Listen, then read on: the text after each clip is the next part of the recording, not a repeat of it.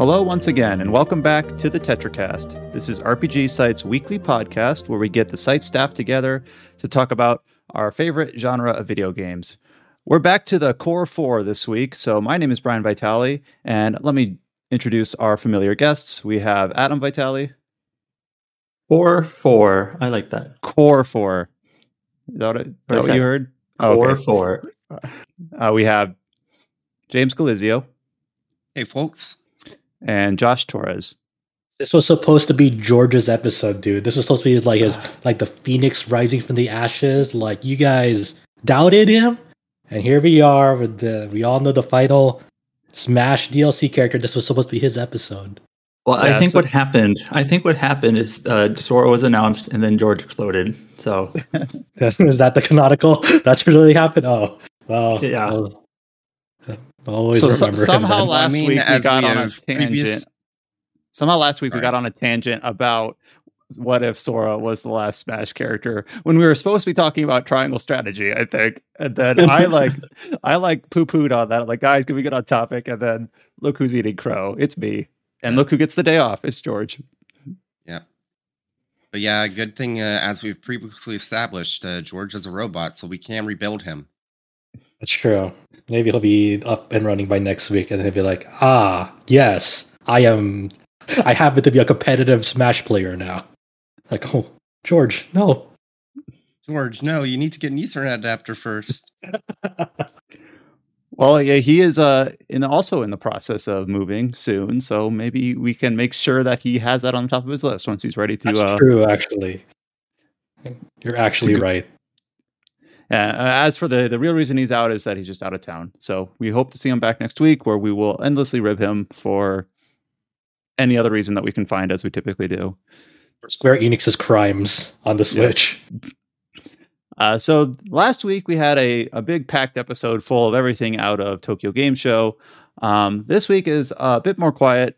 It's kind of standard as we go into the big holiday releases. We'll probably spend more time talking about games that are coming out and less time about news and topical announcements as we start to think about wrapping up our final opinions and our top 10 lists and our games of the year as we start to round out what released this year, what we still have time to get to, what we still have to keep time open for as other games release in these winter months.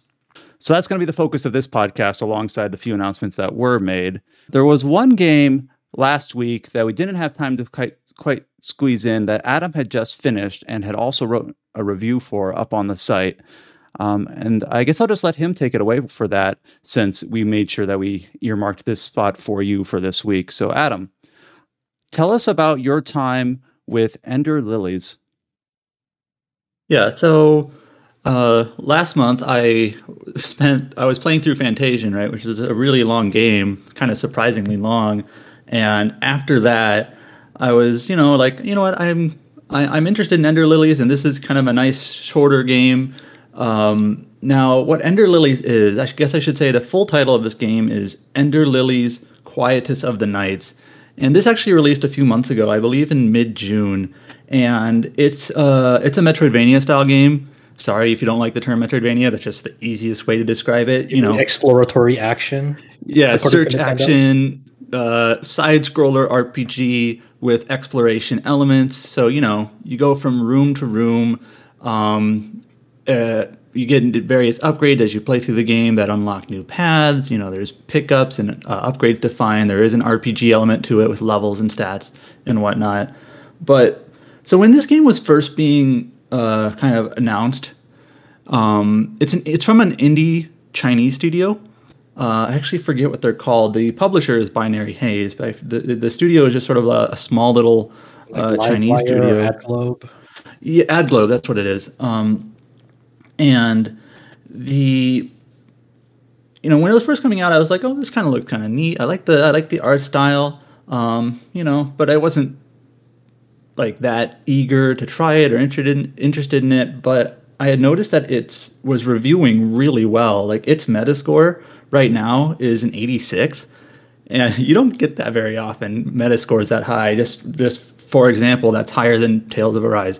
I believe, which I think is at 85, which also Better can than review very Arise well. then. All right. Yeah, I mean, I'm not trying to say that definitively. Yeah, Just yeah. it's reviewing really well, and I was just like, whoa, that's sort of unexpected for this, kind of out of nowhere indie game to be like to get this sort of reception. Like, you know what? Let me try it. And 10 hours later, I think the game took me about 10, maybe 12 hours or so. I kind of agree with the high reception. I really, really like this game. It's so the premise is that you wake up in a ruined kind of fallen kingdom of sorts. You're woken up by this deathless knight. He's sort of like an undead, never dying, nameless knight, and he asks you, do you know what befell this land, or what fate befell this land? And you play as a young girl named Lily. And that's basically the opening of the story, is that you're woken by a knight, you're in a fallen kingdom, something happened, and you go explore.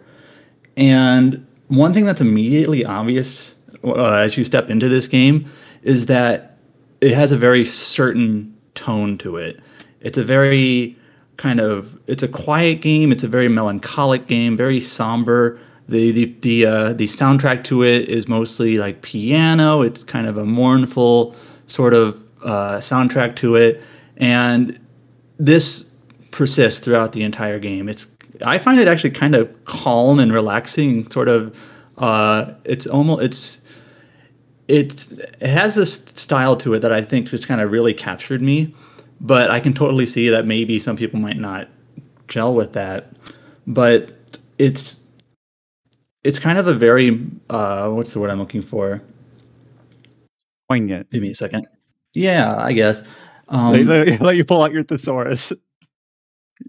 Well, it's like hauntingly beautiful in a way. I guess that's the way I'd put it.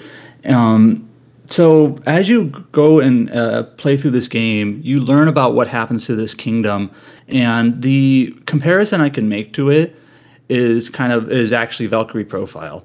So as you explore, you'll meet people who have been affected by a curse known as the Blight, and the Blight is this phenomenon that wreaks this kingdom that basically turns people into monsters. And you learn as Lily that you have the power to purify people, to basically allow them to rest in peace. And you find these people who basically they were regular, ordinary human beings at one point, just living in this kingdom, a cleric or a knight or a warrior, or a priestess's guardian, and they are now these grotesque, monstrous bosses that you fight. And once you defeat them, you get a sort of memory scene of their life. And these are very similar. If you remember the casual mode video we did about a year ago, these are very similar to those Valkyrie Profile vignettes, where you just kind of get a little glimpse of their life. But unfortunately, the ending to all of these is always sad. Because of what happened to the kingdom, there is no happy ending. But it's kind of this sort of tragic in nature but beautiful in presence sort of storytelling, where you hear about these relationships between these regular characters in this kingdom. You learn about what happened. You learn more about Lily's past and who this person is that woke you up. And one thing that really surprised me about this game is that the English localization is really good. It's very poetic in places. It's very elegant. And like some of these memory scenes almost made me cry. I think I might even be tearing up a little bit right now. Is it voice acted? No, it's not. And if this was voice acted, it would be ruined. Any language. It's just something about the music, the way that the words come onto the screen. Like imagine if you had like the 1,000 Years of Dream stuff, and if that was voice acted, it wouldn't work. Yep. So it's not voice acted, but it's very beautiful. The way that the story comes together is also really, really cool. It's not like a front to back exposition. Some guy tells you, here's what happened first, here's what happened second, or whatever. It is one of those sorts of storylines where you kind of piece together various components of the lore through these memory scenes from these bosses, through these when you pick up various items Dark Souls-ish, if you will, in terms of like you get lore through the items that you pick up. You also find these notes throughout the world. And at first, when I kind of realized that this is what it was going for, I was like, I'm not so interested in reading through these notes and journal entries and diary entries to figure out what happens. But the writing is good enough, and these clips are brief enough that I was actually found myself interested in reading more about it in terms of figuring out what happened, learning about the different places that you kind of explore in the world and things like that. So I actually found myself engaged by how it was telling its story, and I wanted to find that next piece of lore, that next story that was out there. So it's kind of got this style and the storytelling to it that you don't see. I mean, it's not. I was going to say incredibly novel, but it's really nice. Go ahead. Have you played Hollow Knight? No. All right. So would like Hollow Knight.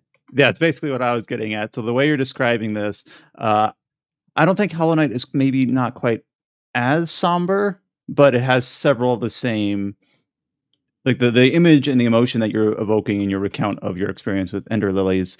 I'm like, yeah, you should consider Hollow Knight if you like Ender Lilies that much. Now, my next question is sort of related. How long did it take you? Like, is this like a 10-hour Metroidvania, pardon me, or is it more longer, like an RPG? Hollow Knight is supposed to be really long, right? Right. That's where I'm leading with this question. Is that Hollow Knight is very long for its genre? Let me check what Steam says. I was thinking 10 to 12, but it might be slightly longer than that. 14.6, and that's with all achievements. So that's what Steam says for me. All right. So that's pretty normal, 100% Metroidvania length, I guess, probably. Yeah. You can probably beat it much quicker than that if you don't collect everything, but I did. Now, the one component to this game that is its weakest element, unfortunately, is its combat. It's not bad. It's just sort of serviceable. I think it's good enough to carry everything else this game offers. But if you're looking for like an energetic, really compelling, like action RPG side scroller gameplay, that's not what this game has. Like, that's not its strength. I think it's good enough, but how it works is that so you're woken up by this knight. He's named the Umbral Knight. Well, it's not his name. That's just what you call him. And he ends up basically. So Lily cannot fight for herself. She's just like an 8-year-old girl or whatever. But she basically has this knight fight for him, and he ends up being your basic 3-hit combo. And then as you go through the game and you fight these other people, you gain their abilities. Like, for example, one of the very first people you fight is a priestess's guardian, and they wield a ball and chain. And so when you defeat them, you gain their ball and chain ability, and what it is you basically press a button on the controller and you'll summon this spirit momentarily. They'll swing the ball and chain around them and around Lily, and that they'll do damage in a circle around you. When you fight a mage character, you gain their sort of spell slinging ability for a ranged attack. There's a bow ability. There's a claw ability. There's actually like 30 of these, to be honest. So there's quite a bit of variety. I sort of found myself, once I kind of had like a suite of 4 or 5 abilities that worked for me, at that point I stopped experimenting. Like, I'm just going to stick with this because it works well. Even if I get new abilities, I'm not going to change what's working well. And, it's okay. It's just not the strong suit of the game. I actually do know, I do have an acquaintance who didn't really like the combat at all, and it kind of ruined the game for them, even though they liked everything else. So that's just kind of the one thing where it's just like, sure, this is not the strength.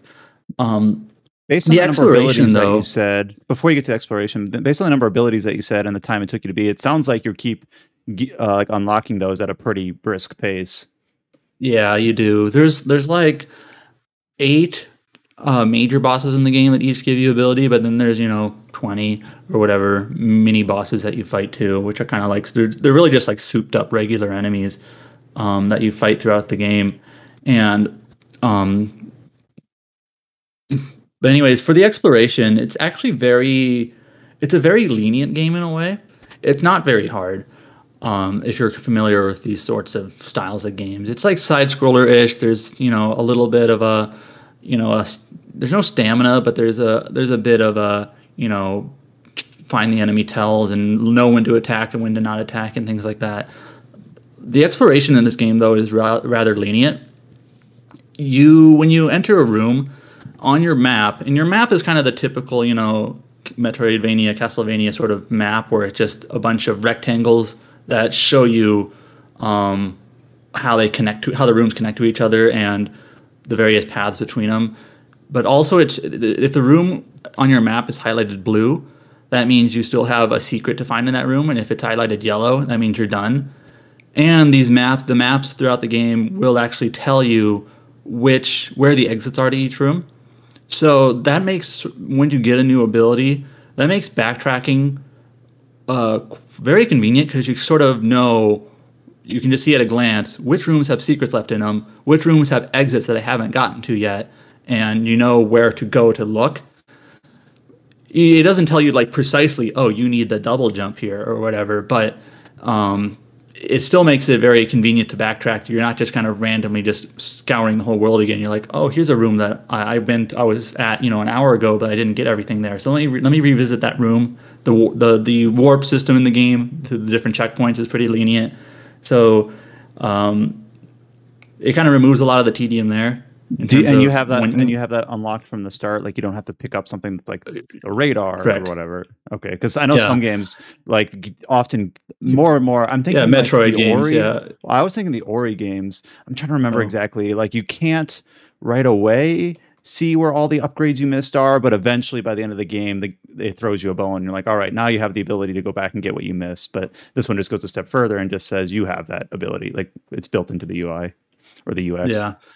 So, like, seriously, if once you get a new ability, you just like click your map and you're like, okay, I see all these blue rooms that I was at, minutes or hours ago. Let me just kind of trail along these rooms and see if I can find anything again.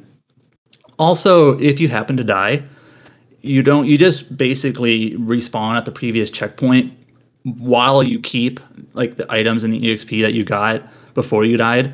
So it basically just sort of pushes you back to the checkpoint, which is, it's like the most minimal loss of progress that you could possibly have. It just pushes you back, and you got to make your way back to the boss again or whatever. So it's actually kind of a very lenient game to play, which for me, after playing through Fantasian, which we have talked about, is especially later parts in that game gets pretty intense with some of those boss battles. I actually found it kind of relaxing and nice in that way, where you just it's easy to explore, it's easy to backtrack. If you happen to die, it's no big deal. But yeah, the bosses in this game are also, they're not super intense or anything like that. What I ran into most of the time was, like, the first time I'd fight a boss, sometimes I'd win, sometimes I'd lose. And that first time you go at them, you kind of realize, oh, here's the attacks they do, here's what you want to watch out for. And then most of the time, the second time, I was able to defeat them. So not a super intense game or anything like that. But otherwise, overall, I really enjoyed it. I do think Ender Lilies is sort of the type of game you kind of have to be in the mood for to play it, because it's not a high energy, upbeat sort of game. But it is one that I do think will leave a lasting impression on me. It sounds like, the way you're describing it, that it kind of has like the trappings of an oppressive, because you talk about how it's in like a ruined kingdom and all these grotesque monsters, which might make you think of some of these other like more challenging games. But then you say it's really forgiving, it's really convenient, it's really relaxing in a way. So, well, yeah, it's not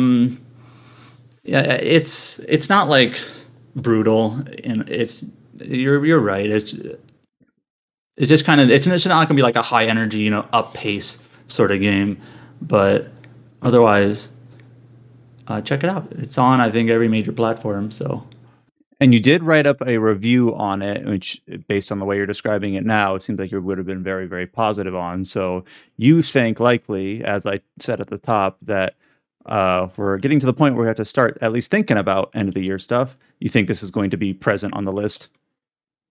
I will push for it. I don't think anyone else has played it. And I know actually Chow has played it, but I don't think he ever finished. Wait, what? Does Chow not count? Oh, he never finished. Yeah. But it's probably like in my personal top 3 for the year. But if no one Top else has three. played it, I was expecting you to Well- say like top 5 or 10 maybe, but you say 3. Jeez. yeah, top 3.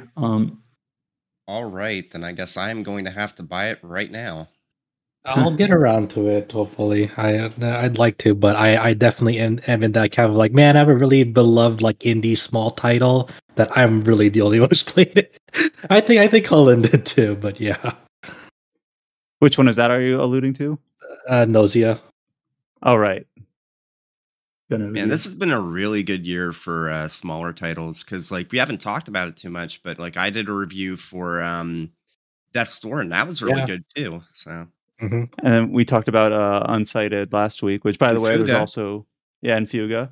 I was gonna say the Unsighted I don't remember if it was up at the recording last week, but it also has a review up on the site now. So yeah, a strong year for indies. We'll probably end up with a couple on the top 10, maybe. We'll see. So another, I don't know, like how to tactfully Say it. say Say this, it. but Another what?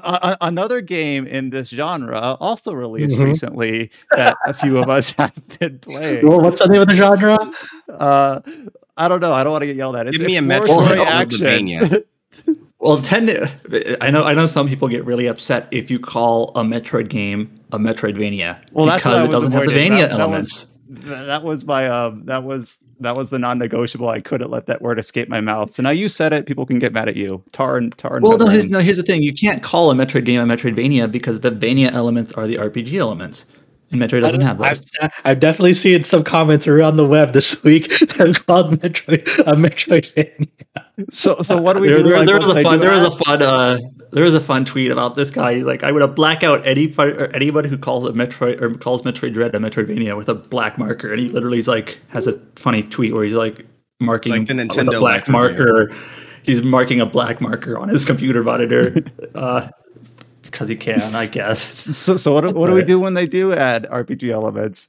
Then is it allowed? Well, or does it just this is become obvious. then? I'm being partially serious here, where the Vania part of Metroidvania is the RPG elements. But right. What if here The Metroid thought part experiment. is the exploration, sort of. So a Metroid game doesn't have typically the Vania parts of it. But what if I'm not being what if super it serious. does? What if a Metroid game introduces RPG elements? Does that mean we can just drop the Vania part going forward? And then they're all just Metroids? No, Nintendo calls it exploratory action. If it has with RPG, it'd be an exploratory action RPG. All right, so let's Nintendo stop said belaboring the point. Metroid Dread obviously released recently, and I know that both James and Josh have been playing it. I think both of them have made significant progress, or maybe even finished. I'm not sure. So I'm going to pick one of you out of a hat. James, tell me about your experience. Did I make the wrong choice? No, I actually did finish it. So yeah. Alrighty. Well, I picked you randomly, coin flip. So, and I know that Josh is also making progress through it. But tell me about your experience with Metroid Dread. Obviously, you have been playing through the series recently in preparation for this. So you have, I don't know, you have the floor. It's the best Metroid game. Ooh, out of the gate. Damn. Have you played Prime? Yeah, No, no, that it's the sorta best doesn't count. 2D Metroid game. I feel like Already the lines pulling get back. I feel like the lines get kind of muddy when you're like comparing 2D and 3D games from the same like series. Yeah, I Like- feel the same way about Zelda. I was being a little bit jokey there.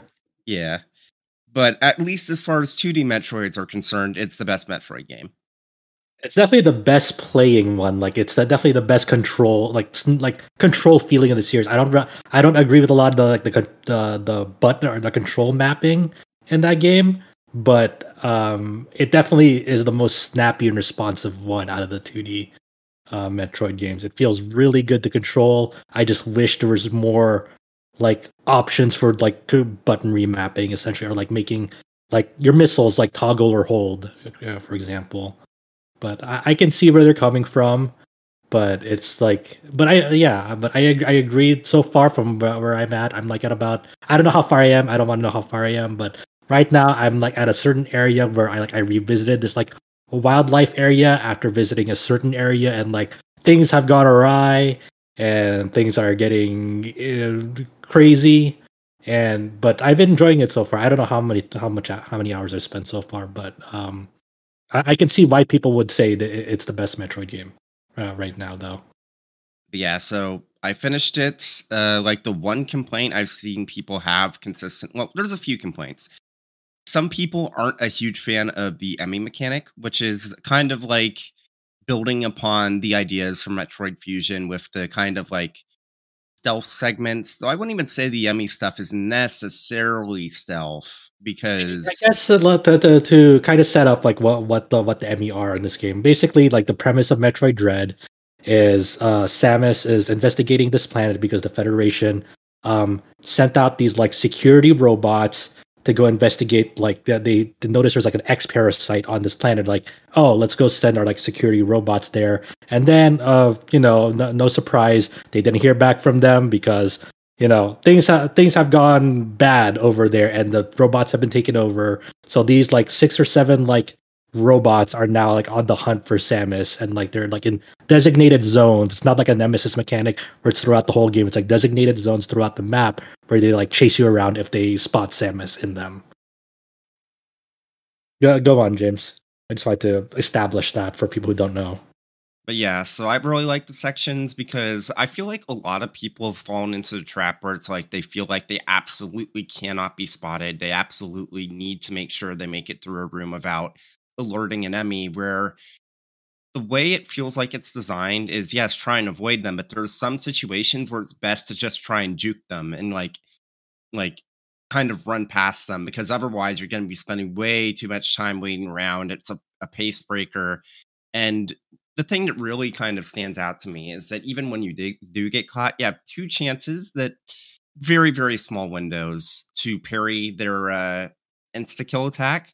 But even if they do kill you, the way the game works is that it'll automatically respawn you right outside of the Emmy zones. And the way that the Emmy zones are spread out is that there's always an exit out of them relatively close by. Like they're kind of like in the center of each map that you go onto. So it feels like not only are you going in and out of them a lot until you finally get the Omega Cannon, which allows you to take them out, but it feels like a really good change of pace, like in between like doing specific things, getting specific power-ups, because it's like, okay, especially for like optimizing like your route, it's really interesting realizing that unlike certain things that you might want to avoid doing in the Emmy zones, or certain things where it's like, okay, yeah, he might spot me, but it's actually faster if I just kind of ignore the fact that he saw me. Stuff like that. Yeah, so I like these Emmy zones too. I like the whole like improvising during a chase sequence. I don't mind if I get caught. I like being chased by them because it makes me like have to improvise my route on the fly and think about, okay, how am I gonna which zone am I gonna use to like juke around them and then make my escape. So like those aspects of it are like really fun for me. Like I don't know how other people felt about them, but like for me, it's like that's a really cool, refreshing change of pace that kind of evolves from Fusion's like horror-esque like atmosphere. So it's an interesting way to like design them, because unlike some of the other zones, these parts are more open to give you more like options to like route around them. Yeah, not to mention that with the exception of like 1 or 2 Emmys that have a kind of ranged attack, like unlike SA-X, where SA-X, like as soon as it spots you, you basically got to hightail it, because if it hits you even a couple of times, you're basically dead. Because of the way the Emmy works, and that you're really not taking damage until it's right on you, and even then you have a chance to get out of it if you're good enough at like hitting the timings. It feels a lot less frustrating being spotted, because you know that it doesn't mean instant death. It just means you need to get out of dodge. And a lot of that comes down to knowing the environments and the Emmy zones and knowing which ways you can go that'll kind of create space between you and the Emmy so you can get out of the alert zone so you can escape. I think the outside of the Emmys, I think the really funny thing that I wasn't expecting from this, because I really haven't really kept up with the marketing or anything with this game, but like when I first started it and like I got the few hours in, like they really tease you with the morph ball areas, because you don't start with the morph ball, but you're just like, but you keep passing these zones that like I could make it up. I had this morph ball, but it's just not here, and like you don't get the morph ball for quite a bit on like other Metroids. So it's like, wow, I wasn't expecting that. They really tantalize you with those areas.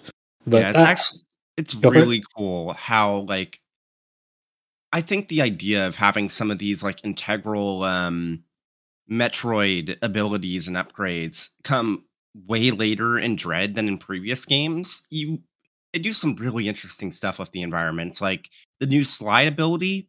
Mhm. Perfect implementation. Perfect implementation specifically because there are many like passageways where you can slide through an opening and then you pop out the other side, but you don't have the morph ball yet, so you can't go back the way you came. And a lot of people I've seen have been like complaining about how linear Dread feels.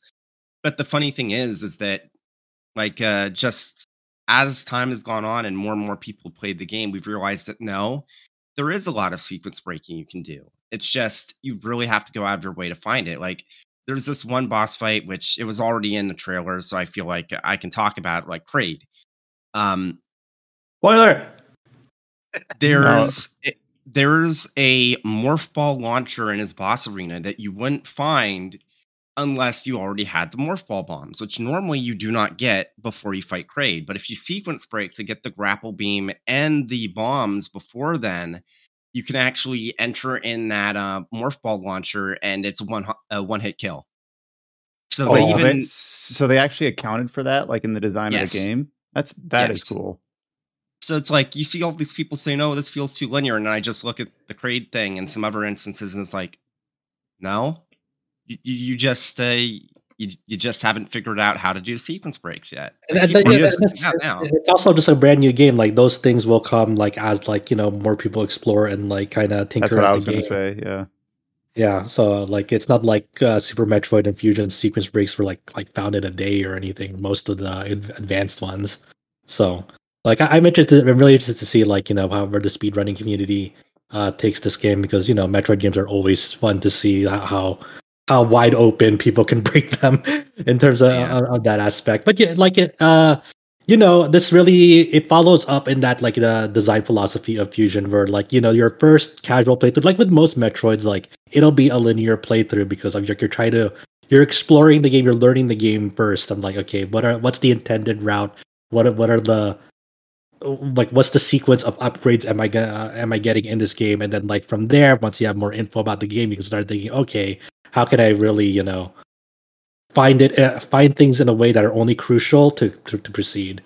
And I'm interested to see what that'll um how that'll manifest. But overall, I'm really I'm really glad that like I stayed a little bit on blackout for this game, because every time I like visit a new area, I'm like, whoa, this is like a really cool area, like a really cool biome that like this sent me to. That like some will have like temperature mechanics, like, oh, I can't enter this area yet because it's either too hot or too cold, and just I'm just kind of making my way, like just having a great time. I think like I was mentioning earlier, I think some of like the control mapping is a little bit busy. Like grapple beams, for example, like the to grapple beam, you basically need to hold down like the I'm gonna use PlayStation button terms because it's easiest. Like you have to hold down L1 for the free aim, and then you have to hold down R2 to change your beam into a grapple, and then you fire it off with like I think the circle or the square button. Um, It's the square button. yeah, and then like there'll be times where you have to swing from one grapple point to the next, and then like you have to like let go and then get all your fingers on those buttons again for the next grapple point. Which it's like it takes us a bit of like you get used to it over time, but it's like one of those. It's like I wish there was just like a little bit of options that let me toggle whether to hold or toggle or hold like a certain action. Yeah. Which One are some thing refinements. Yeah, one thing that Samus Returns had is that as soon as you get the grapple beam, as long as your like beam trail is like looking over a grapple spot, it will automatically shoot a grapple beam. I think I know why they didn't do it in this one, because you have the grapple walls, which also can be hit with the grapple beam. Yeah. And there's like way more of them in the game. So it would probably be really annoying if you're trying to shoot an enemy that's in front of a grapple wall just to accidentally grapple onto the wall when you didn't want to. So Yeah. that's probably why they didn't adopt that from Samus Returns, which makes sense. And then let's see, for the most part, the performance I'm playing it on a Switch. Some other people have done more other non-Switch means, just it's fine. So like it's held. Okay, you can say that it like emulators aren't illegal. You can say that people are emulating it.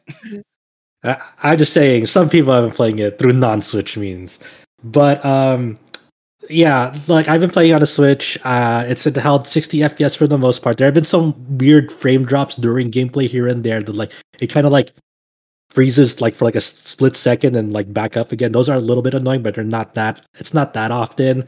I think like the one thing that's obviously glaringly obvious is like as you're taking like phasing into like the next zone area, it does take like maybe 20-25 second loadings, and it's done in like in a weird 90s CRPG way where you just see like a still frame of like Samus, but it's like but the environment is moving around her, so it's like a railway or something. You'll like see like the lights like flickering like in the background or overhead depending on where the lighting source is, and it's kind of like it gives you like a weird 90s CRPG era vibe, like Planescape or something. It's like, all right, I guess that's definitely a choice. How frequent are those? Not so frequent. Like, I mean, it's only like when you're going into like a new like zone. So let's say Biome, yeah, let's say I'm going from like biome aim to which has like a forest to like biome B, which has like a snowy area. These are all made up, by the way. Like it's just like when you're traveling between them, that's what it takes. But like the stages in those biomes, like they load pretty much instantly. The last major like question that I have as someone who wants to get to this eventually, now that my personal life is freed up for it, is story. Because in Metroid Prime, I don't know about Samus Returns, but in Metroid Prime 3 and then obviously Metroid Other M, the series, at least from that front, I know those are 3D games. Well, Other M's kind of like 2.5. That they started getting more and more chatty, more and more dialogue heavy and cutscene heavy. How does Dread feel compared to that? It does have cutscenes, like for sure. Like there'll be times where like you go into a zone and like something happens, like say like a boss shows up or so, like an event might happen. It to me, because I haven't played a Metroid in a while, so I don't know how it is. Like I don't have my memory isn't as fresh as James here, but to me it feels like it's more cutscene heavy and dialogue heavy than what I remember from like past Metroid games. But do you agree, James?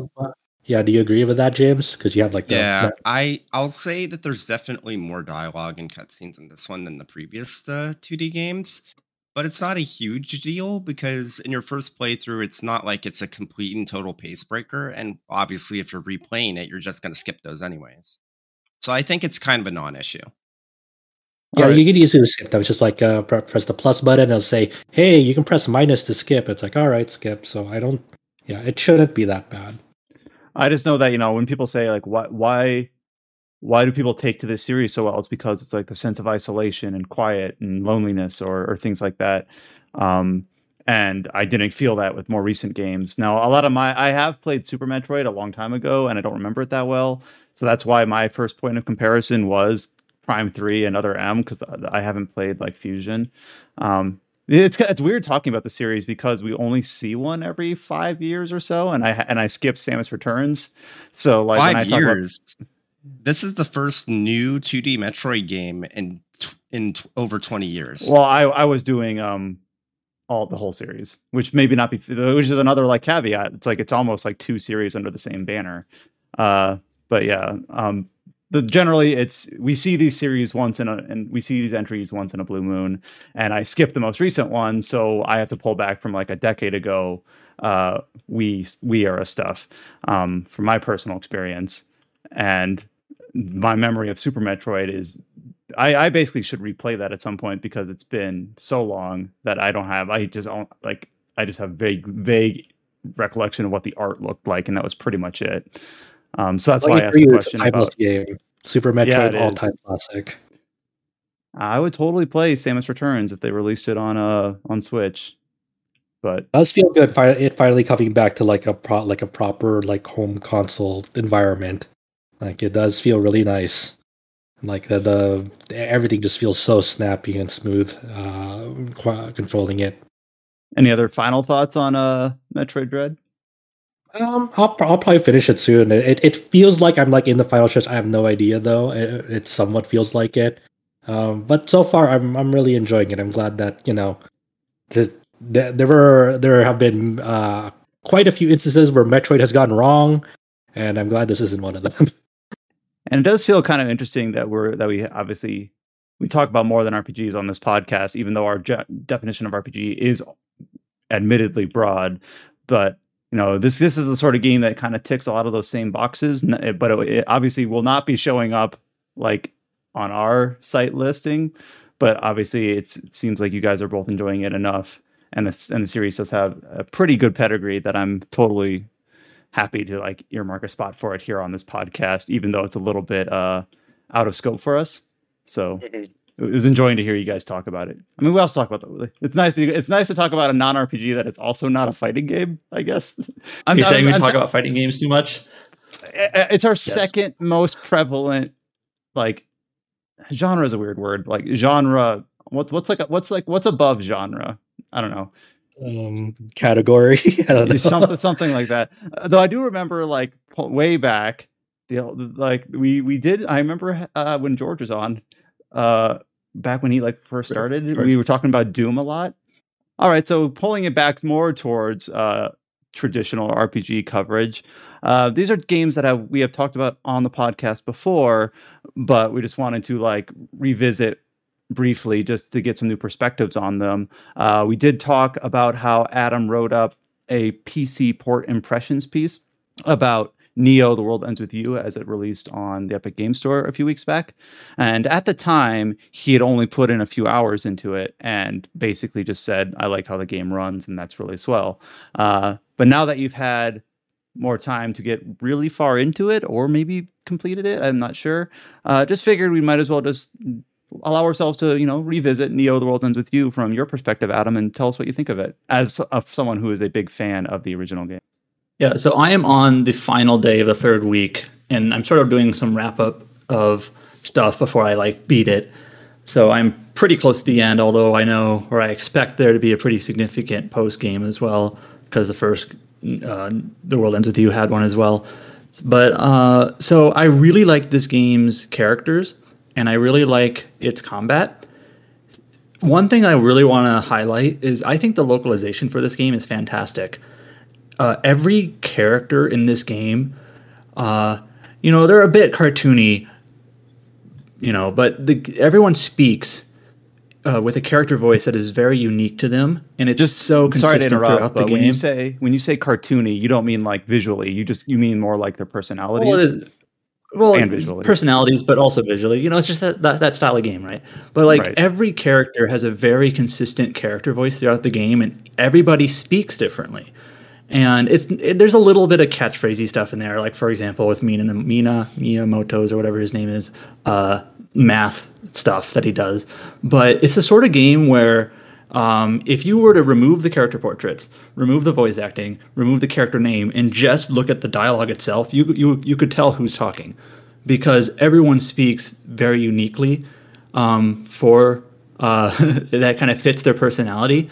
And it's really well done. And like I said, it's more than just gimmicky catchphrasey stuff. Like, for example, Nagi, she is sort of she kind of reminds me of like a Lord of the Rings nerd, where she speaks very formally and she's like, onward, and things like that. She says, and she always, instead of using its, she uses tis, is more of a tis a fraught situation we find ourselves in, or whatever, stuff like that. And Fret is a little bit more kind of casual. Rindo is kind of sarcastic in ways where he's like, all right, this doesn't make sense. Other characters I can't mention because of spoilers have their own unique ways of talking. But even like Shoka is an important character in the game. She's kind of how would you describe her? She's very she's very terse and in how she speaks, and she throws insults a lot and kind of feels like she's pissed off all the time, and she speaks like that, and it's really well done, I think. Whereas maybe in a weaker localization, that character voice wouldn't come through, and everyone would just kind of sound the same, right? So I think it's really well done throughout the game. And this has been mentioned in many of the reviews, including Cullen's, but the combat it evolves quite a lot throughout the game as you get more characters and you get more psychs, which are your abilities throughout the game. And it gets kind of hectic, but really fun in the later portions of the game as well. There are a few parts about Nioh that I'm a little bit more mixed on, though. The sequel kind of really doubles down on these, basically the non-combat gameplay in between the days. Each character in the game has a sort of special ability that they do that, like, for example, Fret can do Remind, which is sort of a gimmick where he can, you do a little puzzle and he'll remind people about things they forgot to progress the game. Or Rindo, the main character, this isn't really a spoiler, he can travel back in time, so you sort of, they call it replay, and you kind of redo parts and change things up a bit to meet a better situation or outcome. And things like that, and imprinting is in the game as well, which is also in the original, where you sort of just find a word and you sort of imprint it on a person's memory to kind of get them to say a certain thing or whatever. And I kind of feel like these parts of the gameplay are just not interesting. And I think it feels like the original game had some of this, but it kind of doubled down on it. And it's just I kind of find it just tedious. I don't know. Just like whenever you go to a section where you realize you have to replay something, it's just kind of like, I feel like I'm just going through the motions. Like, oh, okay, I just got to redo this part, change a little thing here, maybe do an extra fight. Now I got to replay this part and do this part again and change a slight thing. And it just, I don't know. It's not that interesting to me. It feels too guided. Like I feel like I'm just along for the ride. I'm not really doing anything. I'm just sort of clicking through stuff. It feels like a way to artificially enhance or lengthen the game in a way to me, especially when it just kind of comes up over and over again. I think the first game, it didn't bother me as much in the original game, I think, because the original game is just much shorter overall. But this game is a lot longer, and it's just kind of like, I don't know. Going back to your original topic about how the characters each have their own voice and how you said it feels not too gimmicky, like when you described that, what my brain immediately went to, this is a little bit of a tangent, but I think one of the worst applications of that is Ys 9, the Hieroglyph Knight Shadowlord. How he like scores his points people. Thing. That's just like stuff like that. It's just like, this is so dumb. Like, this does not make me more endeared to this character or whatever. So when they find a way to like cleverly and believably introduce some sort of verbal tick or manner of speaking or something that you can identify the character's personality on that doesn't cross that line of being like, this is dumb, this is just stupid, that there's more skill involved in that, I think, than maybe even I would give credit for it. Like, we want to have something that is identifiable for this character, but is also still believable without making it so subtle that you don't notice it. So the fact that you say that it's done really well here, I think, is a testament to the localization, like you said. I know that was this is just older topic, but no, that's fine. But that's actually like one of the things about the game that I think is a highlight to me. But the other thing about the game that I'm kind of just not, I'm a little bit more mixed on. The original The World Ends With You had a very clear theme, almost like a message about what it was trying to say and about like what the game is about. This game, I feel like it doesn't quite have one. It's mostly just wrapped up in mysteries under mysteries in terms of like what's going on, what are these people doing, what is, and it's just the original game. By the end of the first week, you kind of already can see like, oh, this is what the game is about and what it's trying to tell you. And the shortest way I could put it, the game title, The World Ends With You, is almost like the theme of the game itself. Where the second game, I just kind of feel like it's not nearly as thematically interesting or as strong. And I'm at the very end of the game, so I doubt it's going to show up now. But it's just it kind of boils down to like friendship again. It's just like, okay, this is again friendship. We've seen that before, and it's just not as interesting the second time round. I I think that Rindo is a very, very good character, and I think that he is a legitimately good choice for a follow up to Neku. Uh, I do think, though, that I actually think that Fret could have been the MC on his own as well. I Mhm. think I think his character arc would have been fitting for the actual protagonist as well. I'm not sure if you feel the same way. Yeah, like I said, I do like the characters actually quite a lot in this game. Uh, how do I put this? I wasn't too big of a. I'm gonna make a Tales of Arise comparison here. I wasn't too big on the characters in Tales of Arise. They're okay, but I kind of feel like in games like that, they spend a lot of time just being mouthpieces for exposition, just kind of saying like, "Here's what's happening, and here's what we're thinking, and here's what's going on and what we're going to do." Whereas I feel like in The World Ends With You, this game has a lot of dialogue and it gives the characters a chance to be characters more so, I think, in my opinion. And even if it's not like directly relevant to the plot or what's happening in front of them or whatever. And I really like the characters in this game. Fret does have a bit of a sort of like, it's kind of a sidelined backstory that kind of just appears, which maybe if they put a little bit more focus on that, I get what you're saying, where he'd be like, maybe they should have like focused on that and maybe made that his character or made that like more of a centralized focus here rather than just sort of pushed to the side. But I do think the characters are great. I just think in terms of like overall themes, it's just kind of like more standard and typical for a Japanese RPG than the original game, which had a very clear, unique, new novel theme. Which if this is the second time round, maybe that's just not unexpected, but it's just it's just like not. I think it's missing just a little bit there. So I also think, though, that go ahead, Rindo's whole please. character is kind of a bit more nuanced than Neku. Like Neku, like you can kind of understand what his problem is, what his whole deal is, just by kind of like looking at him. But Rendo's stuff is more subtle, and I think he is a really good character, and I can understand why some people prefer him. It's just unfortunate that because of the type of character he is, it's kind of harder to get across, and it's not going to resonate with everyone. I was going to ask you, Adam. So if you had to pick between the two games, which one would you put above the other? As a game itself, the second game is like if you ignore story character writing, as a game itself, like mechanically, the second game I think is it's not as unique with like the touchscreen controls or whatever, but I think it is pretty strong. It's really just those kind of like in between combat sections that I'm not too hot on. I just feel like you don't really. I feel like it almost barely qualifies as gameplay. You're not like doing anything except just kind of following the prompts, but otherwise the combat itself is really good. And I like this with the RPG elements in terms of how you set up your pins and your clothing and how the food works and all of that. So that's really good. I like that a lot.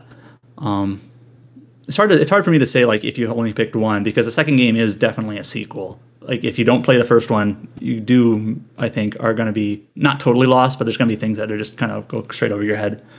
So So it sounds like you said the second game is your answer, even though you did it like stated so clearly. I didn't want to give an answer. It's hard. know, I like the 2nd game, I'm but trying it's to hard to drag it say out here. like it's hard to say like play this one for sure if you don't play the first. I mean, This seems obvious, but I'm just going to ask it anyway. But you think it's a worthy sequel? yes. All I'm right, just, cool. just because I'm mixed on a few things doesn't mean I dislike the game. It's just kind of like, I wish this was stronger, or maybe they trim down a bit in between and during these like daytime puzzle things that they do. But otherwise, I'm pretty happy with it. What I heard is Adam doesn't believe in the power of friendship. Yeah, Adam doesn't enjoy that.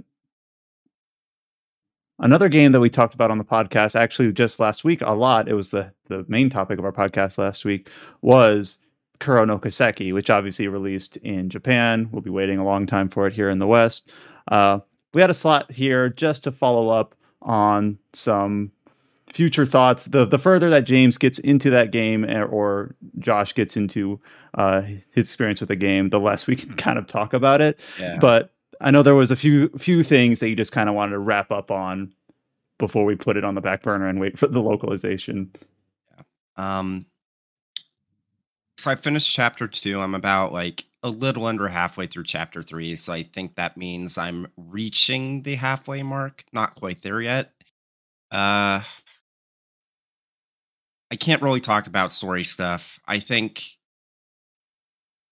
this is going to be a hot take, but if the game sticks the landing, this has a real good shot at being potentially my favorite game in the series. So that's you twice today saying best Metroid game, best Koseki game. So it sounds like you've had a really good month in terms of video games. Yep.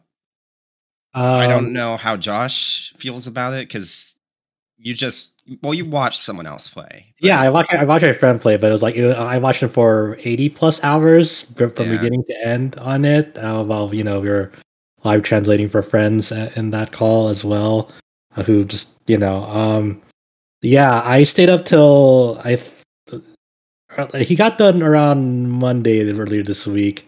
I stayed up about 4 a.m. as he was finishing it. He finished it and he was like, "Oh yeah, I got like work in an hour. I guess not sleeping." Like, yeah, I guess I'll try to get like 4 hours of sleep maybe. Yeah, it's man, I'm really impressed with the game overall. I think one thing I can talk about that I think both of us had this like worry before the game came out when we saw that Van and Agnes were like the two main characters, and it's like, oh, Van's 24, Agnes is 16. Kind of uncomfortable here, Falcom. I'm shocked that they made the relationship work. It's like, it's literally, I don't know the best way to describe it, but basically the way it works is that Agnes is the one that really gets the story into motion. Van isn't like persuading her to do anything. He is literally just saying, look, I've told you I think this is too dangerous for you and I don't want you to get involved. But if you're really going to get yourself involved regardless, then yeah, I'll support you. But like at the end of every chapter so far, he's like, are you sure you still want to keep like dealing with this? Because people have been getting hurt. This is getting serious. I can't guarantee your safety. And their relationship is way more respectful than I think, especially after Cold Steel 4, than I expected Falcom to be capable of handling. It's probably, I would say it's probably the best like hero-heroine relationship that series has ever seen when you think about Estelle and Joshua, Lloyd and Ellie, and Reen and whoever. Yeah. Whoever you want to be a mater. Yeah. Yeah, and it really speaks a lot to Van's character because the way that Van treats Agnes isn't unique to how he treats Agnes, but all the party members that eventually join Spriggan, he treats them the same way. Like there's always these little instances where Van knows what's up. He knows the answer, but he gives all of his like new hires like not an opportunity to say, hey, what do you think about this situation? What do you think, Seth? You know what this reminds me of? Josh would have to chime in on this. It's not quite the same, especially the Agnes character, but it reminds me of Tales of Vesperia, Yuri and Estelle, where Yuri, the way that Yuri was described is that like he's already had his character arc like before the game, so he's sort of like a fully established character who, like James just said, kind of knows who he is and what he's doing. But Estelle does not. And Estelle doesn't seem to have like the same sort of story impetus that Agnes does, based on what you said. But she is sort of like, I want to explore the world. I want to see what's going on outside my castle. And Yuri is kind of just tagging along, like, sort of similar to just what you said. But when you said like how Van kind of knows what's up and he kind of asks for the opinions of the other characters and things like that, Yuri does that quite a lot in his game. Specifically, I'm thinking with Carol. In that. Yeah. So it kind of reminds me of a similar sort of relationship to there. I obviously haven't played it. I'm just going by what you said. What do you think, Josh? You're thinking along the right lines, but the way that the Van and Agnes relationship is that there are a lot more story involved. Like Van isn't a done character. There's definitely the game does explore his character quite a bit, and in a way that I actually really found pretty refreshing when you compare the other protagonists. Like he has flaws and it's under the surface and you can see them, but it's not like he's completely like he's not like Reen, where Reen barely has any idea of what he wants to do with his life. Van knows what he wants to do. He just has those problems under the surface that you're eventually going to have to deal with. And it's a much better balance, I feel like. Yeah, Agnes is really cool because she's a very determined, confident woman. Like she knows what she wants as well, and she's damn willing to go forward and try to like find the truth about like her own like character arc and like what like in finding like the mystery of these like mysterious Genesis devices, because that's like part of her legacy almost, like in her family. And also she's not like powerless. Like you can tell that for as much as she says, that she's like, she, even before the game outright tells you this, and I haven't even gotten to the point where the game drops the bomb, but whether fortunately or unfortunately, since I just played Hajimari before Kuro, a specific character's voice in a phone call was enough to let me know a very, very important thing about Agnes's family. And it's like, that explains a lot. Yeah, and then this game will definitely, like, if you're savvy enough with the series, you'll pick up on hints of foreshadowing, and like it's just like when I was like done with that game along with my friend, we were just so impressed with how this first like game in the arc. I think it's probably the strongest first game in an arc, like even compared to Zero and Nokiseki, which like that was a really impressive outing for that too. But I think in this even more so when you think about like the legacy that it's had to like kind of like not I wouldn't say redeem, but like kind of carry on in a more in a better direction. And I like just like as the end credits were rolling, I was like, this really hit me in a way I didn't think it would. And I'm I think so fucking sorry, also, Western fans. It's also one of those games that like we know a sequel is coming. We know more games are coming, which will probably more tie back in heavily with the series. But if you just want like a one and done type of like Trails experience, like I think like similar to Zero and Nokiseki, I think this would be like a fine way to like just like, hey, what are these Trails games about? Let me go try one of them.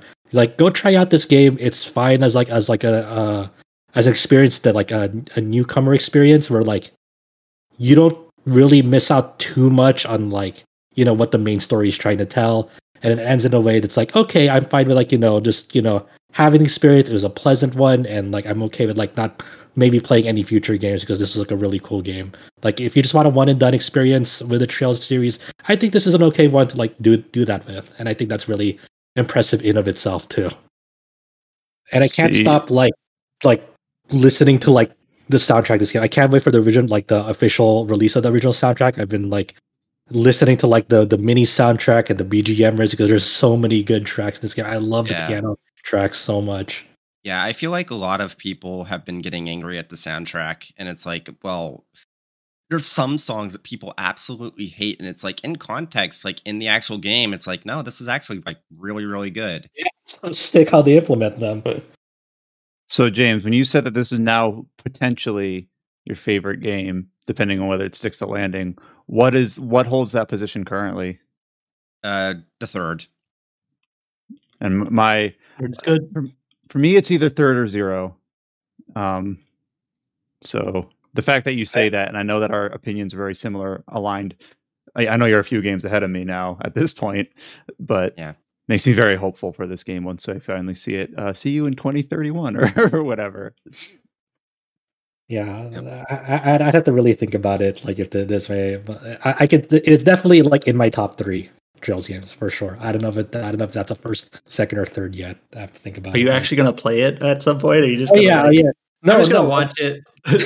No, when the PC version comes out, I'll play it. I'm the sort of person that if you've watched the game for 80 hours, like I still I still trust your opinion, like 99% as much as I would if you played it, and even 99. Especially if it's like, especially if you're being very interactive with the person playing it, right? Yes. So yeah, there's one of those. I mean, like I wanted. This is kind of dumb. This is kind of dumb, but Brian and I are twins, and when we were young, there were plenty of games that he played and I watched, and vice versa. Just. And I kind of consider that as me having played it. Yeah, because we were right there. Yeah. So a couple of the features that have gone up on the site, we've talked about Adam's 2 reviews for Unsighted, the indie game that we talked about last week, as well as Ender Lilies, the game we talked about at the header of this podcast. Also, we talked about last week the demo, or it was either last week or the week before, the new demo for the Yoko Taro Helm title, Voice of Cards, The Isle Dragon Roars. This is that card-based RPG where the cards are more of a theming than like a mechanic. But Paige actually wrote up a impressions piece on her opinion of the demo. So she liked it, and it's up on the site if you want to read her full impressions about that. And the title is a card game in appearance only. So kind of hammering home the point that the card is more of an aesthetic than a design thing. Well, I mean like a gameplay design thing. So read up her full impressions. That seems to be an overwhelming kind of what came out of the demo is like, this is plays very traditionally like an RPG, like a traditional classic RPG, just with a card. It is interesting to see with like it did like at first glance for like some people it's like it rang like alarm bells, like, oh no, it's another card game. I don't like card games. I'm staying away from it. It's just like an automatic response. And then we also have a new kind of feature up on the site, and this is something that Adam does every year for the last several years. He collated and gathered together a list of all of the RPGs that are slated to come out next year in 2022. And again, we actually kind of talked about this topic. We cast a very wide net. There are several games on there that basically, if they're RPG or RPG tangential, we put them on the list. Of course, in the first iteration of this is the RPGs of 2022 feature up on the site.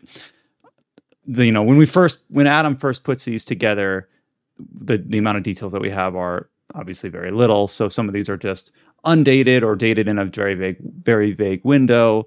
Though we do have a few things, obviously, about Q1, all those release dates that we've gone over the last several weeks, talking about how impacted Q1 seemingly always is going into the next year. So we've got the Monster Hunter Rise PC, Elden Ring. We've already got a date for Starfield in the back half of the year. So Adam, I don't know if you have any other further comments on when you put this list together about anything. I started putting this list together. I forget why, but according to the system, I started putting this list together in January 2021. So I just published it now, but I already have a 2023 list going as well. This is a thing I work on pretty much every day. Do we have any sneak peek behind the scenes? What are the hot RPGs of 2023? I don't care about 22. I can literally pull this up right now if you want. If you want, do it. I'm interested to know like what Trails of Reverie. You have. Okay, yeah. Okay, so the 2023 games I have are Arise of Awakener, Aiden Chronicles, Project Relic. Aiden Chronicles. The 2023. The Aiden Chronicles 100 Heroes. Rising is 2022. And then the 3 Trails games, not Owl and Reverie and the spinoff, are all 2023. I forgot. Why didn't you call it? Isn't it called Azure in English? Or wait, what's it called? Whatever. I forget what it's 0 and then something else. It's something else. It's a work in progress. It's not published yet. All right. But no, thank you so much for that. And I do know that we reference it a lot, and other people might also find it useful. So that is up on the site, and he updates that pretty much weekly. So thank you for all the hard work that you do on that. It pays dividends in many ways. All right, and now we're going into the topical section, which I kind of, preempted at the top of the header and said there's not a ton here, especially compared to coming off of Tokyo Game Show streams and news and announcements and release dates. But there are some big hitters here, especially here at the top. So we got an update about basically a new company structure for RGG Studios. Josh, help me out here. Ryuga Gotoku. Yeah. So this obviously is the studio behind the Yakuza series and also Fist of the North Star and a few other things. Rumors have been swirling around for a while that we didn't try to entertain until we knew from the horse's mouth. Well, here it is. They've talked about organizational changes, most notably that Nagoshi is departing the studio. So, and there's a few other tidbits in here, like they explicitly talk about working on a sequel to Yakuza Like a Dragon. They talk about some of the other names and what positions they're taking. So I guess when it's I not think official, it's not official where Nagoshi is going. Like they haven't like outright said it, but I believe it was Bloomberg reported that it's NetEase that we talked about on a podcast previously as where he's going to do a new studio to work on console games for NetEase. Although that's been reported, I don't think it's been stated in any official manner yet. Right. So we reported on the official press release from RGG Studio.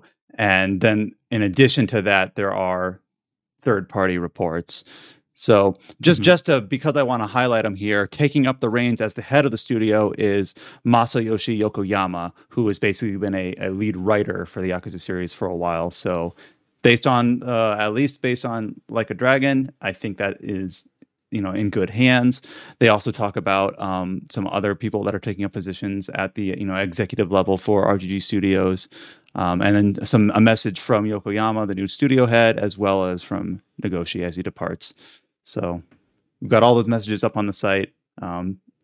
Feels like the series is in good hands. It's exciting to know concretely that they are working on a follow-up to Like a Dragon.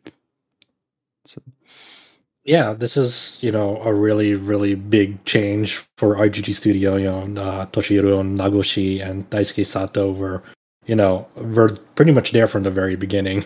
And, to see that, that the new generation come up and, take over, fresh new beliefs about carrying on, lessons learned from the previous heads will, it'll do the series wonders. It's now is a good time to do this, especially where they're at in the series, with Kasuga taking over as the main character and people like a Dragon. A lot of people really like a Dragon, even though they weren't into the Yakuza series, beforehand. That was a nice like reboot of where the series was heading, and a lot of people, including me, really dug the change to turn-based RPG. And not to say that their other series are slacking. Lost Judgment, I really had high praise for what they did with Lost Judgment, and if that's the direction they want to go, I'm all for it. I'm all for seeing what RGG Studio can make, just with new talent and heads behind it. I think it's a really exciting prospect. Best of luck to where Nagoshi and Sato are heading next. And yeah, this is to me nothing but good news. This is just.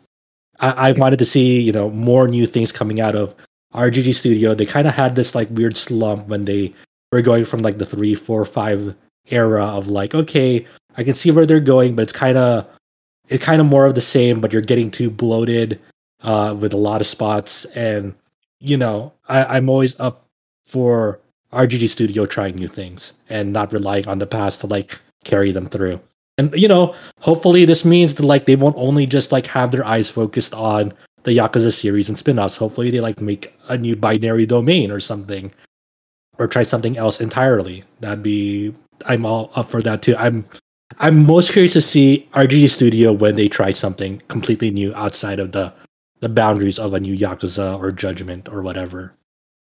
Now I have a question, because I'm late to the Yakuza series. I started playing them when they released on PC, so 2017, 18. And when I read in this report that RGG Studios is only 10 years old, that kind of surprises me, because obviously the series itself is older than that. The Yakuza series, I mean. Yeah, because they were all developed internally in Sega, and then they branched off at some point while taking the core staff that has been working on these games.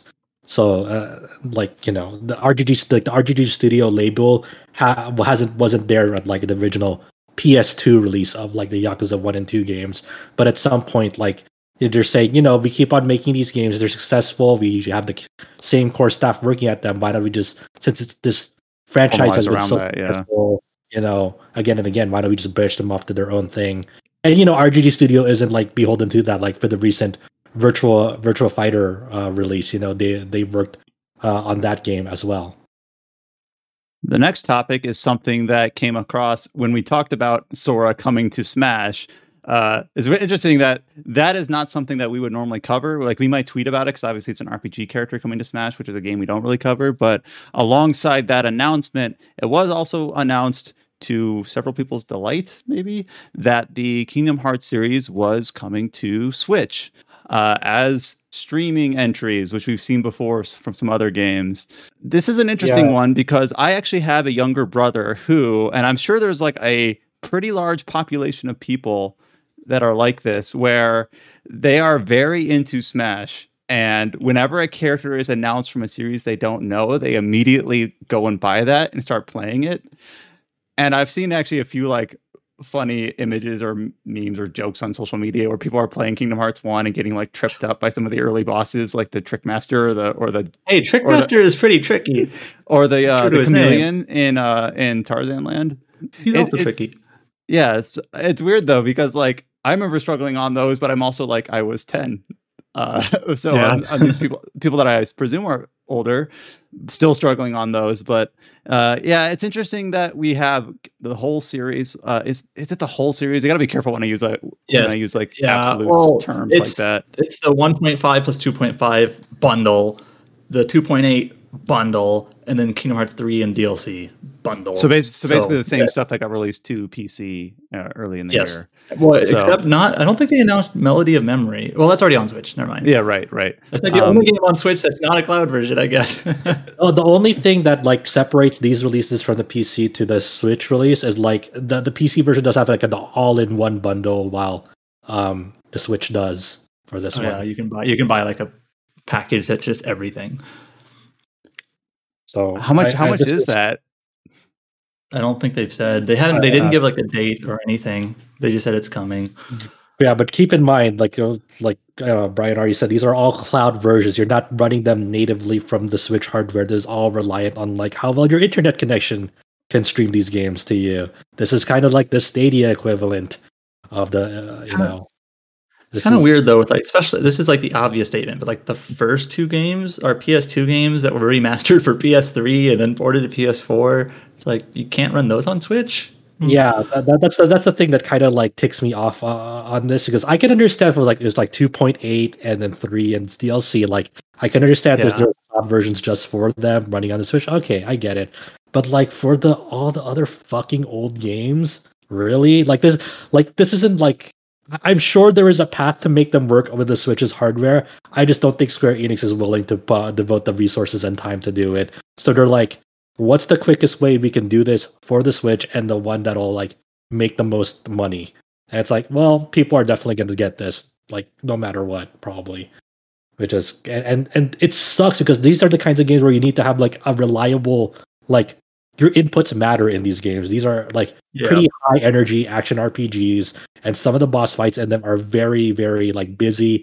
And with like you need like some good reaction times to get through them. Like just like the Sephiroth like arena fight alone, you need to have like some good reaction times for that. So if you're playing that in an environment with shoddy internet, it's not going to go well, and that sucks.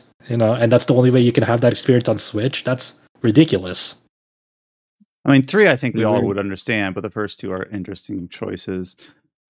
I remember, I pulled up a list just because I was curious that Japan had a significant higher number of cloud streaming games compared to the West for a long time, and actually, it's still the case. Like Phantasy Star and Resident Evil and Assassin's Creed, and then that surprised me because.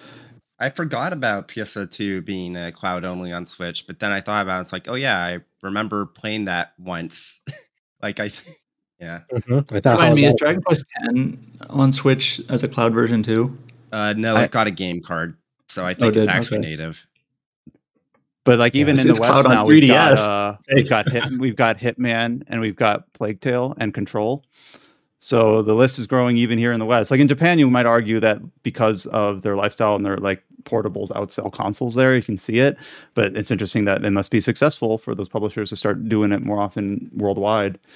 So it'll be interesting to see how that turns out. Obviously, the internet structure here and there is different too. Like the one saving grace of those things is like I think it's for all of them, if not most of them. Like at least they have demos out to like test your internet connection. Yeah.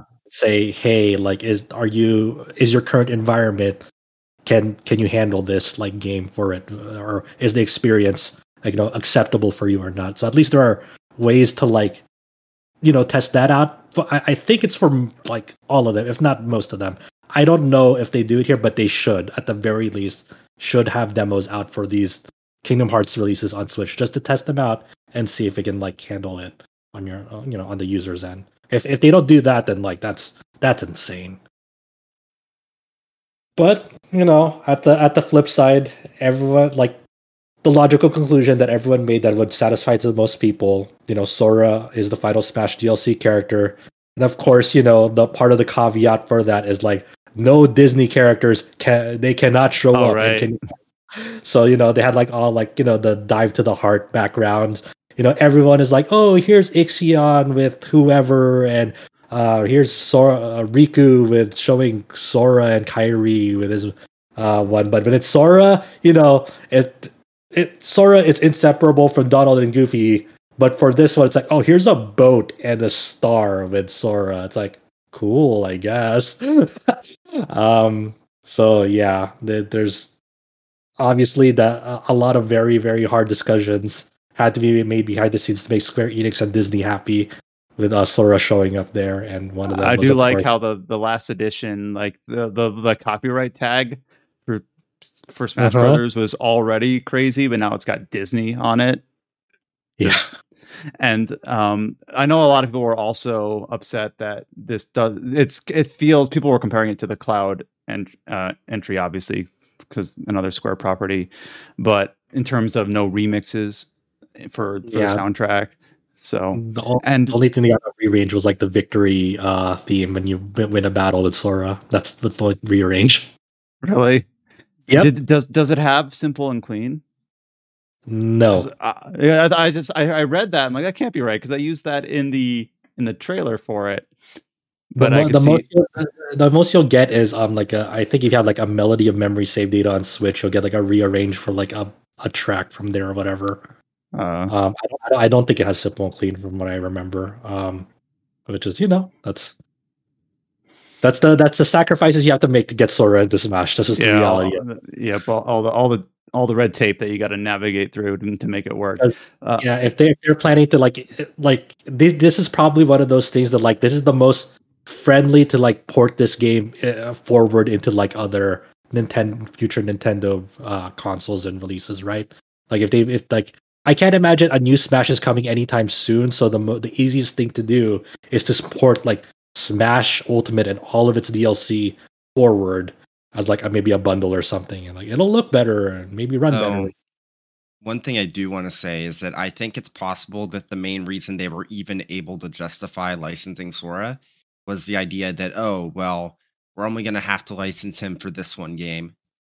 Maybe that too, So yeah, I mean, it with all the corporate realities aside, like seeing that like CG cinematic of like finally unveiling Sora first with the Keyblade and like the weird zoom in shot of the Disney Mickey Mouse keychain on the Keyblade saying "We did it, bitch," and finally unlocking Sora. That is like a legitimate like magical moment there. It's like you guys did it. You guys fucking got him. Do we think this is a worthy final character? I think it is. I think if there was anything that was the objective right choice for the final Smash DLC character, Sora was it. Yeah, if it wasn't Sora, it would have been like Sakurai himself. Those are the only two things that like would make the most people happy. I would have been in the camp that like if Sakurai put himself into Smash, that'd have been fucking baller. But Sora is okay. I'm trying to think if it wasn't Sora, who would be like the next most worthy? Waluigi. Yes. This might be a bit silly, but I was thinking like maybe like Master Chief, because you finally get like the trio of the console manufacturers, even though I know that's very Western centric. Yeah. Master Chief would have worked. Master Hand would have worked. Sandbag. Hell yeah. Yeah, I was kind of hoping for like more weird DLC characters like Piranha Plant. Just out of fucking nowhere. It's like, hey, we got Piranha Plant. It's like, all right, I guess, sure. I saw some people like ranking what they thought was their favorite and least favorite, and I saw so many people digging at Piranha Plant. Like, to me, that's just like, that's clever, creative, and different. I don't know. Yeah. I like having that they have spots for silly additions like that. Yeah, it's just funny that like it's sort of funny that like the DLC Mii costumes became that like weird playground of like, well, we really couldn't get them into this game, so here's like a Mii costume for them. So it's just like, it's a good indicator of like who's coming next and who isn't coming next. Yeah. Some people were crushed when Lloyd from Tales of Symphonia was relegated to a Mii costume. Yep. So I mean, that's the end of an era for Smash Ultimate. There will never be a game like Smash Ultimate ever again in terms of like game collaborations and IPs coming together. It's like, if anything, that game is like just like an interesting monumental moment for like video games, of like just how far you're willing to go, just make everyone like play nice and shake hands. You know, that's crazy.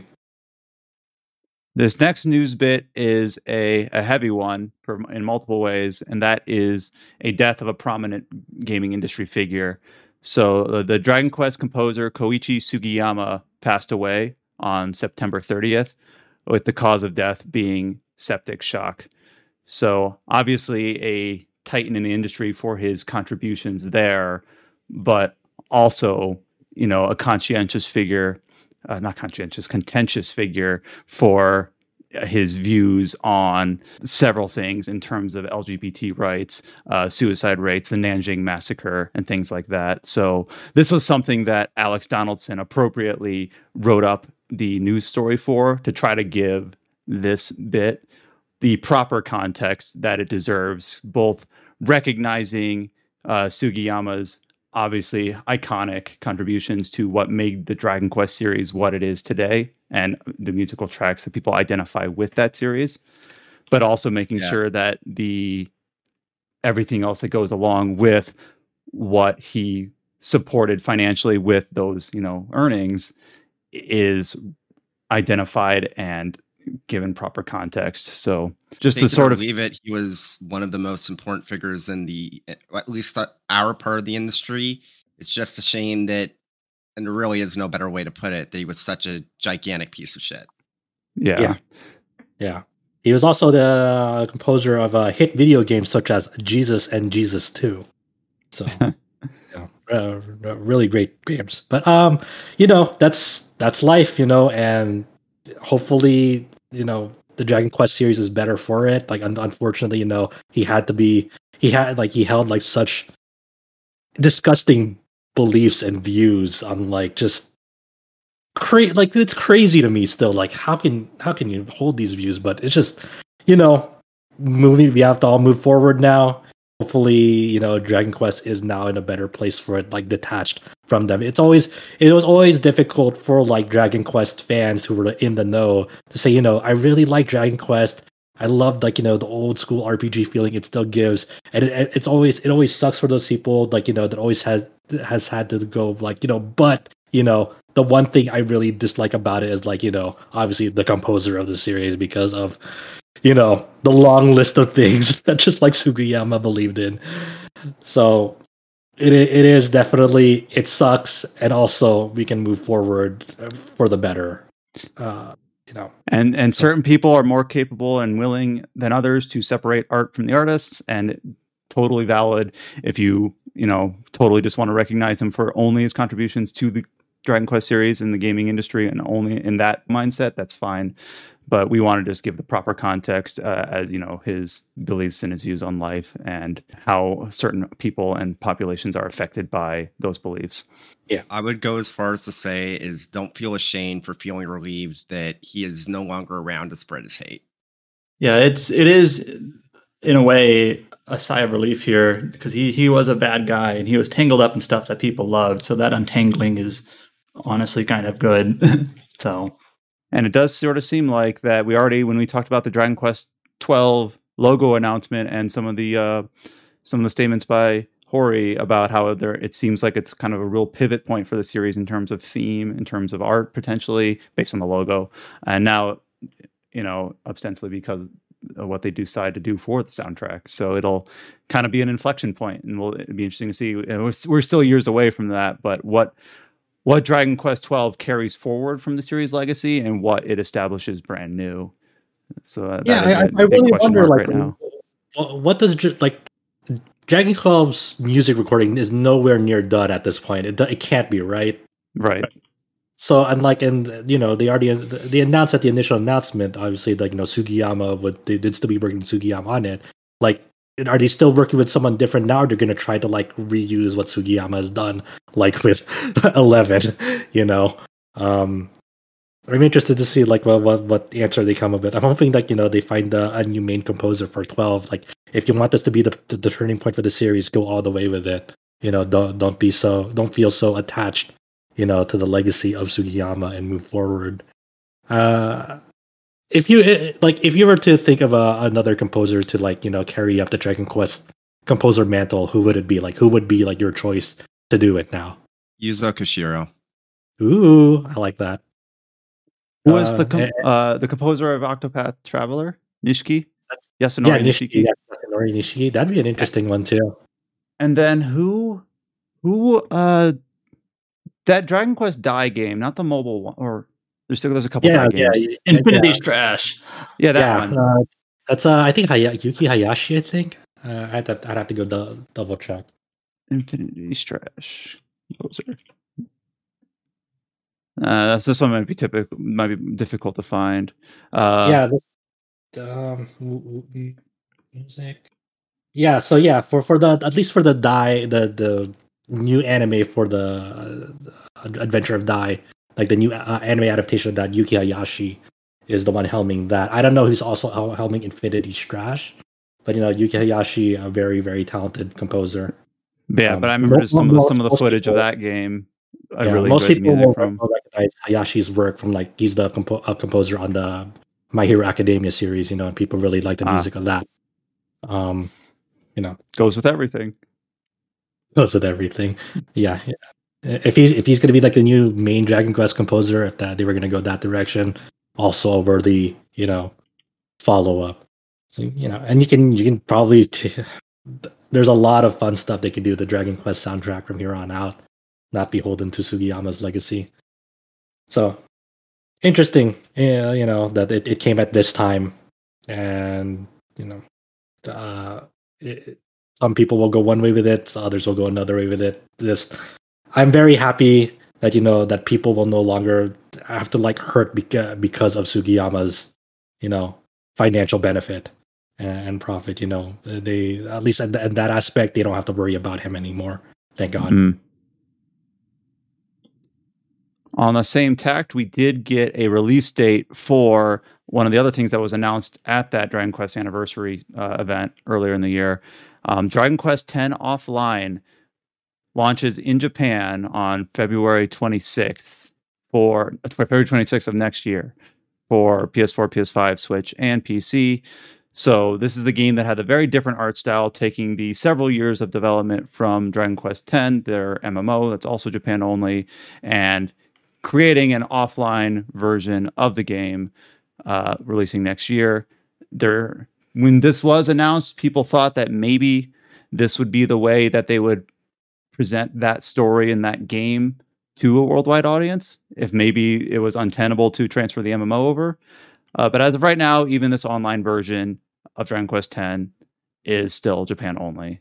So two different ways that we're not allowed to play Dragon Quest X without playing. I mean, with the Steam release, I think maybe it'll be down the line. This seems more likely, at least, to get localized because of the Steam release. I'm sure it'll be localized eventually, since especially they said that if they were going to localize, it would have to be an offline version. So, I wonder why this got greenlit. Though the thing that stands out to me is that they've already kind of revealed the pricing, and obviously the base game is full price, but they're still going to be selling the expansions as like DLC for this at full price as well. And with that being the case, I think once I finally get back to Final Fantasy XI, whenever that happens, and I finish up everything there, I think I'll just use a VPN and play Dragon Quest X the regular way. The Wouldn't- MMO, yeah, not not- offline. Yeah. Not a bad Right. idea. Yeah. A couple other small announcements here. Here's a sales update. Story of Seasons Pioneers of Olive Town has surpassed 1 million units, including shipments and digital sales. So, has anyone here played this one? I feel like we talk about this game often, but the people who end up covering these games for our site often aren't on the podcast. But Yeah, cool to see. Go Yeah, ahead. I used to be a big well, no, I wasn't never a huge Harvest Moon fan, or like I guess Story of Seasons now. I played the GBA games, and that was basically kind of it. And I was kind of interested in Pioneers of Olive Town, but it's just been so many games this year, and you gotta just like decide like what to play, and I just never got around to it. Yeah, this Also, year- at some the point. reception to this one wasn't great overall. So Yeah, this year feels like it's been more of like you got to pick and choose your own battles in terms of like what games you want to play. Now there's been a lot, so it just kind of fell by the wayside. But yeah, it's at least even though we haven't had a chance to discuss it personally with our experience with it, it was Xseed's fastest selling title. They announced earlier this year, and now it's hit 1 million units. So at least it seems like this game has been a success. So people who are still big into Harvest Moon and now Story of Seasons, looks like that the series is still running strong. So that's obviously, of course, good to hear. it seems like Marvelous is doing pretty well with stuff like Sakuna last year being a surprise hit. This is doing well. There's Rune Factory, which that released in Japan, Rune Factory 5. I don't quite know how well it did there. I know Chow was a little bit disappointed in its performance. It's coming out next year in the West. Hopefully, they'll make a PC version of Rune Factory 5. Yeah, there's a PC version of Rune Factory 4 coming out this year, supposedly, but it hasn't been dated yet, as far as I know. So that's a good enough reason to not get Rune Factory 5 for me on Switch if there's even a hint of like a chance. Yeah. Because it seems like that version. Seems like performance is the big issue there.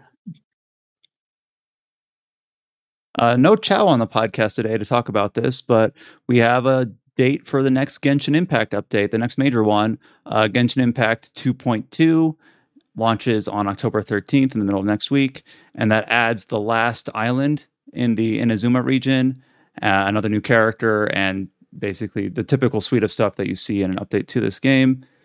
Unfortunately, without Chow here, I don't think we're going to be able to go into much more detail than that. But I mean, the platforms that haven't gotten Aloy yet because they weren't on a PlayStation version of the game, I think they'll be able to get Aloy now in Genshin. So I guess that'll be like mobile and PC. Yeah. So no, good catch. So if you played on PlayStation, you had access to Aloy, but now if you're on a mobile or PC version of the game, you'll get her with the 2.2 update. So I do know that Chow was saying that one of his main issues with the game was the lack of content earlier when it was stuck doing like these weird mini game beach survival things before 2.0. But since then, from an outsider's perspective, it seems like they've been coming in pretty fast and frequent, though I'm not in the, like, I keep seeing headlines about how people are upset about certain characters because of how they mesh with the existing roster or how they mesh with the game design.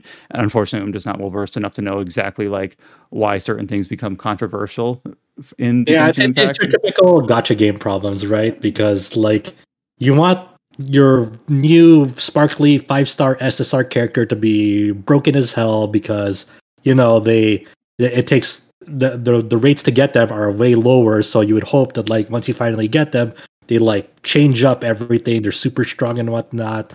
And like it had like a similar problem way back when nearer to the launch. They had like this character Zhongli, who like when he came out, like he was relatively underwhelming to some of the cast. So like miHoYo went back and like really buffed up that element that like he represented. So like he became a really great character after enough complaining. So hopefully people are hoping like for a similar thing with like some of the newer characters. They become like awesome, hopefully with enough complaining. On top of like the other problems with like the game having its first anniversary and like the rewards for the first anniversary, not being as great as some people wanted them. So it's a lot of people's first like time with this type of game. So they wanted something amazing, and for some companies like MiHoYo, they're more on the conservative side on that end of the spectrum. So it's kind of like a weird ongoing, vicious cycle almost. Yeah, I feel like every other month I see something where there's like a misalignment between expectations of the fans and what the devs are delivering, which depending on the specific circumstance of each of those instances, you fall on one side or the other. It's not always absolute in one court. It sounds like the more recent one is a 5-star character who was designed to be a healer, and people think that she is not like balanced appropriately to be a 5-star character.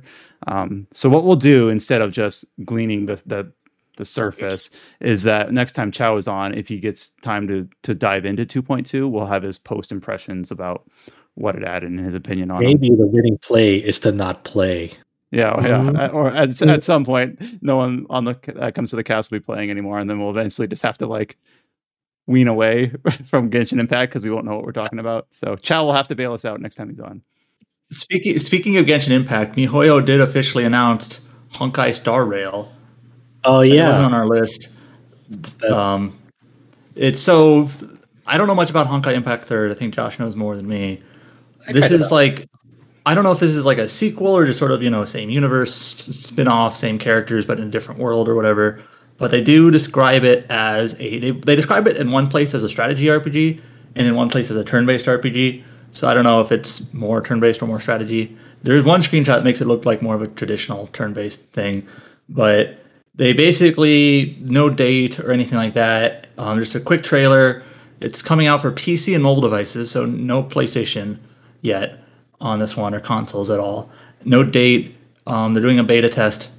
It's got the same sort of art style, anime aesthetic, really high production values. But it seems like the main difference here compared to Genshin, obviously being their most popular game, is that this will be a turn-based classic style game. Yeah, I don't know exactly what its relation is to Honkai. I imagine like same world, same universe, maybe far flung into the future. Because my limited time with Honkai Impact, it was like a more grounded game, not really space related or focused. It had like a lot of flying airships and stuff from what I remember. So I'm not exactly sure what the relation is to that. I don't remember much of the characters. When I look at the characters, I'm like, I don't remember those characters that I played. So maybe an all new cast as well. The one thing I did glean from this, with the announcement, is like the promotional material now, I guess with MiHoYo going forward, is to make it like look as Genshin Impact as possible. Because when I was looking at the trailer, I was like, oh, this looks like a Genshin Impact character trailer or something. The way they market it. So, I guess they're going to try out that style of marketing, and hopefully, they maybe hit another gold mine as well. I'm not sure. But I'm sure they're hoping, like, hopefully there's another Genshin Impact for us. And, who I can't blame them. Genshin Impact has made a shit ton of money, and they're hoping this makes a shit ton of money too. I'll try it out. I don't know. The last news story on the list involves a game that we brought up a couple times on this podcast, and that is a new DLC for Tales of Arise. And I guess this came out at the very end of the Tokyo Game Show from last week. We didn't cover it in the podcast. And that is that Tales of Arise is having a crossover with our favorite anime series, Sword Art Online, specifically with the recent RPG, Sword Art Online Alicization Lycoris. Thesaurus? So Licorice, licorice. So basically both games are going to get a DLC featuring crossover stuff from the other. For the Sword Art Online Alicization game, it'll get a free DLC involving the costumes from Alphen and Shion from Tales of Arise. Tales of Arise, however, will get a little bit more. The details here are a bit like nuance, so I don't know if I should hand this off to Adam. Like it has a free set that released already. Okay, in Japan, so there is for the SAO stuff, there is a boss battle against. So you can have your Tales of Arise party take on Kirito and Asuna, like they're actually in the game as a boss battle, and then once you do that, you get costumes for Alphen, Shion, and also Law, that are basically based on Kirito or Asuna. And then there's also DLC for There's also DLC for new difficulty modes. There's like a super easy mode and a super hard mode. Those are free, I believe. The weird thing about that update is that if you play on Steam, like on PC, it's just a free update, just like any Steam game. But if you play on consoles, I actually didn't look into this because I don't play the game on consoles too much. But you actually have to like enter like a giveaway on their website to get it. It's really weird. Let me look this up. Actually, you can see why I deferred this to Adam, because I tried reading through like the press release and the news report, and I'm just like, this. Why does this? Yeah, here's what the press release says: console players can sign up through the Bandai Namco Entertainment America's website to receive a free DLC voucher. And if you click this link here, it's like you have to enter your contact info and select a platform. And I was like, oh, what? Why don't you just make it a patch? I don't know. But the Sword Art Online DLC. You also do get a new Mystic art, which I for Alphen and Chion, which is probably based on SAO, and you get new weapons as well. The thing about this that kind of most stuck out to me is that the SAO collaboration DLC is $16. That's a lot for a boss fight, costume, a weapon, and I guess a Mystic art. Like that's. Like, I know it's not nothing, and I would expect it to be paid, but $16, you're kind of entering almost like expansion cost territory there. You know, that's a lot. It's a lot, but then again, when you look at like the list of Arise's DLC and their price, it's like, well, yeah, this is what they're doing with the game. They have a lot of DLC for that game, music and cheats and whatnot. And so they're really trying to fucking milk the cow with Arise. So that's what they're hoping for. Yeah, that's. I guess sure. They're going to use Arise as like some sort of like a main game to like have crossover DLC with. Like people are paying attention to this.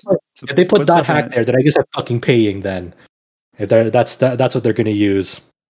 So if their next crossover is with Dot Hack, then I'm buying it. That's because I'm stupid. Is there a reason to think it might be Dot Hack, or just because of the publisher? Yes, RB League. I mean, well, on slightly related, the Dot Hack remaster for the Rico GU bit, which is like the second tetralogy, that came out for consoles a few years ago. It got a Switch rating a while back, so that's pretty concrete that it'll come to Switch, but nothing official yet. And we don't. So I mentioned that the date said October 7th for at least a part of it in Japan. Is it out here yet? Do you know, Adam? Probably. All right. So I think it is. And that covers us for news for this week of the TetraCast. So a little bit shorter, not as much, but we were able to spend the time talking about Ender Lilies and stretch a bit to talk about Metroid Dread. We do have a few things that I anticipate we'll be talking about next week, including Ito's game, Dungeon Encounters, will come out this week. Dungeon Encounters. So I'm sure Adam will be talking about that, and maybe more of us. A few other games that are coming out in October that we'll keep an eye on, that we'll be talking about either next week or beyond. And other than that, we'll be talking about all the other releases and trying to wrap up our backlogs, at least in some respect, so that we're in a good place to start deliberating on our top 10 lists and our Game of the Year selections. So, as always, you can read the reviews that we've written up, the RPGs of 2022 list, and all the other news on the site at rpgsite.net. We're on all the social media platforms, Twitter at RPG Site, search for RPG Site on YouTube, Facebook, or Instagram, and we'll be on all those. We do have a Discord link at the top of our home screen, so go there if you want to talk about Tales of Arise or any of the other RPGs that you've been playing recently. But other than that, we will be back next week with another edition of the TetraCast. Until then, stay safe, take care. We'll talk to you next time.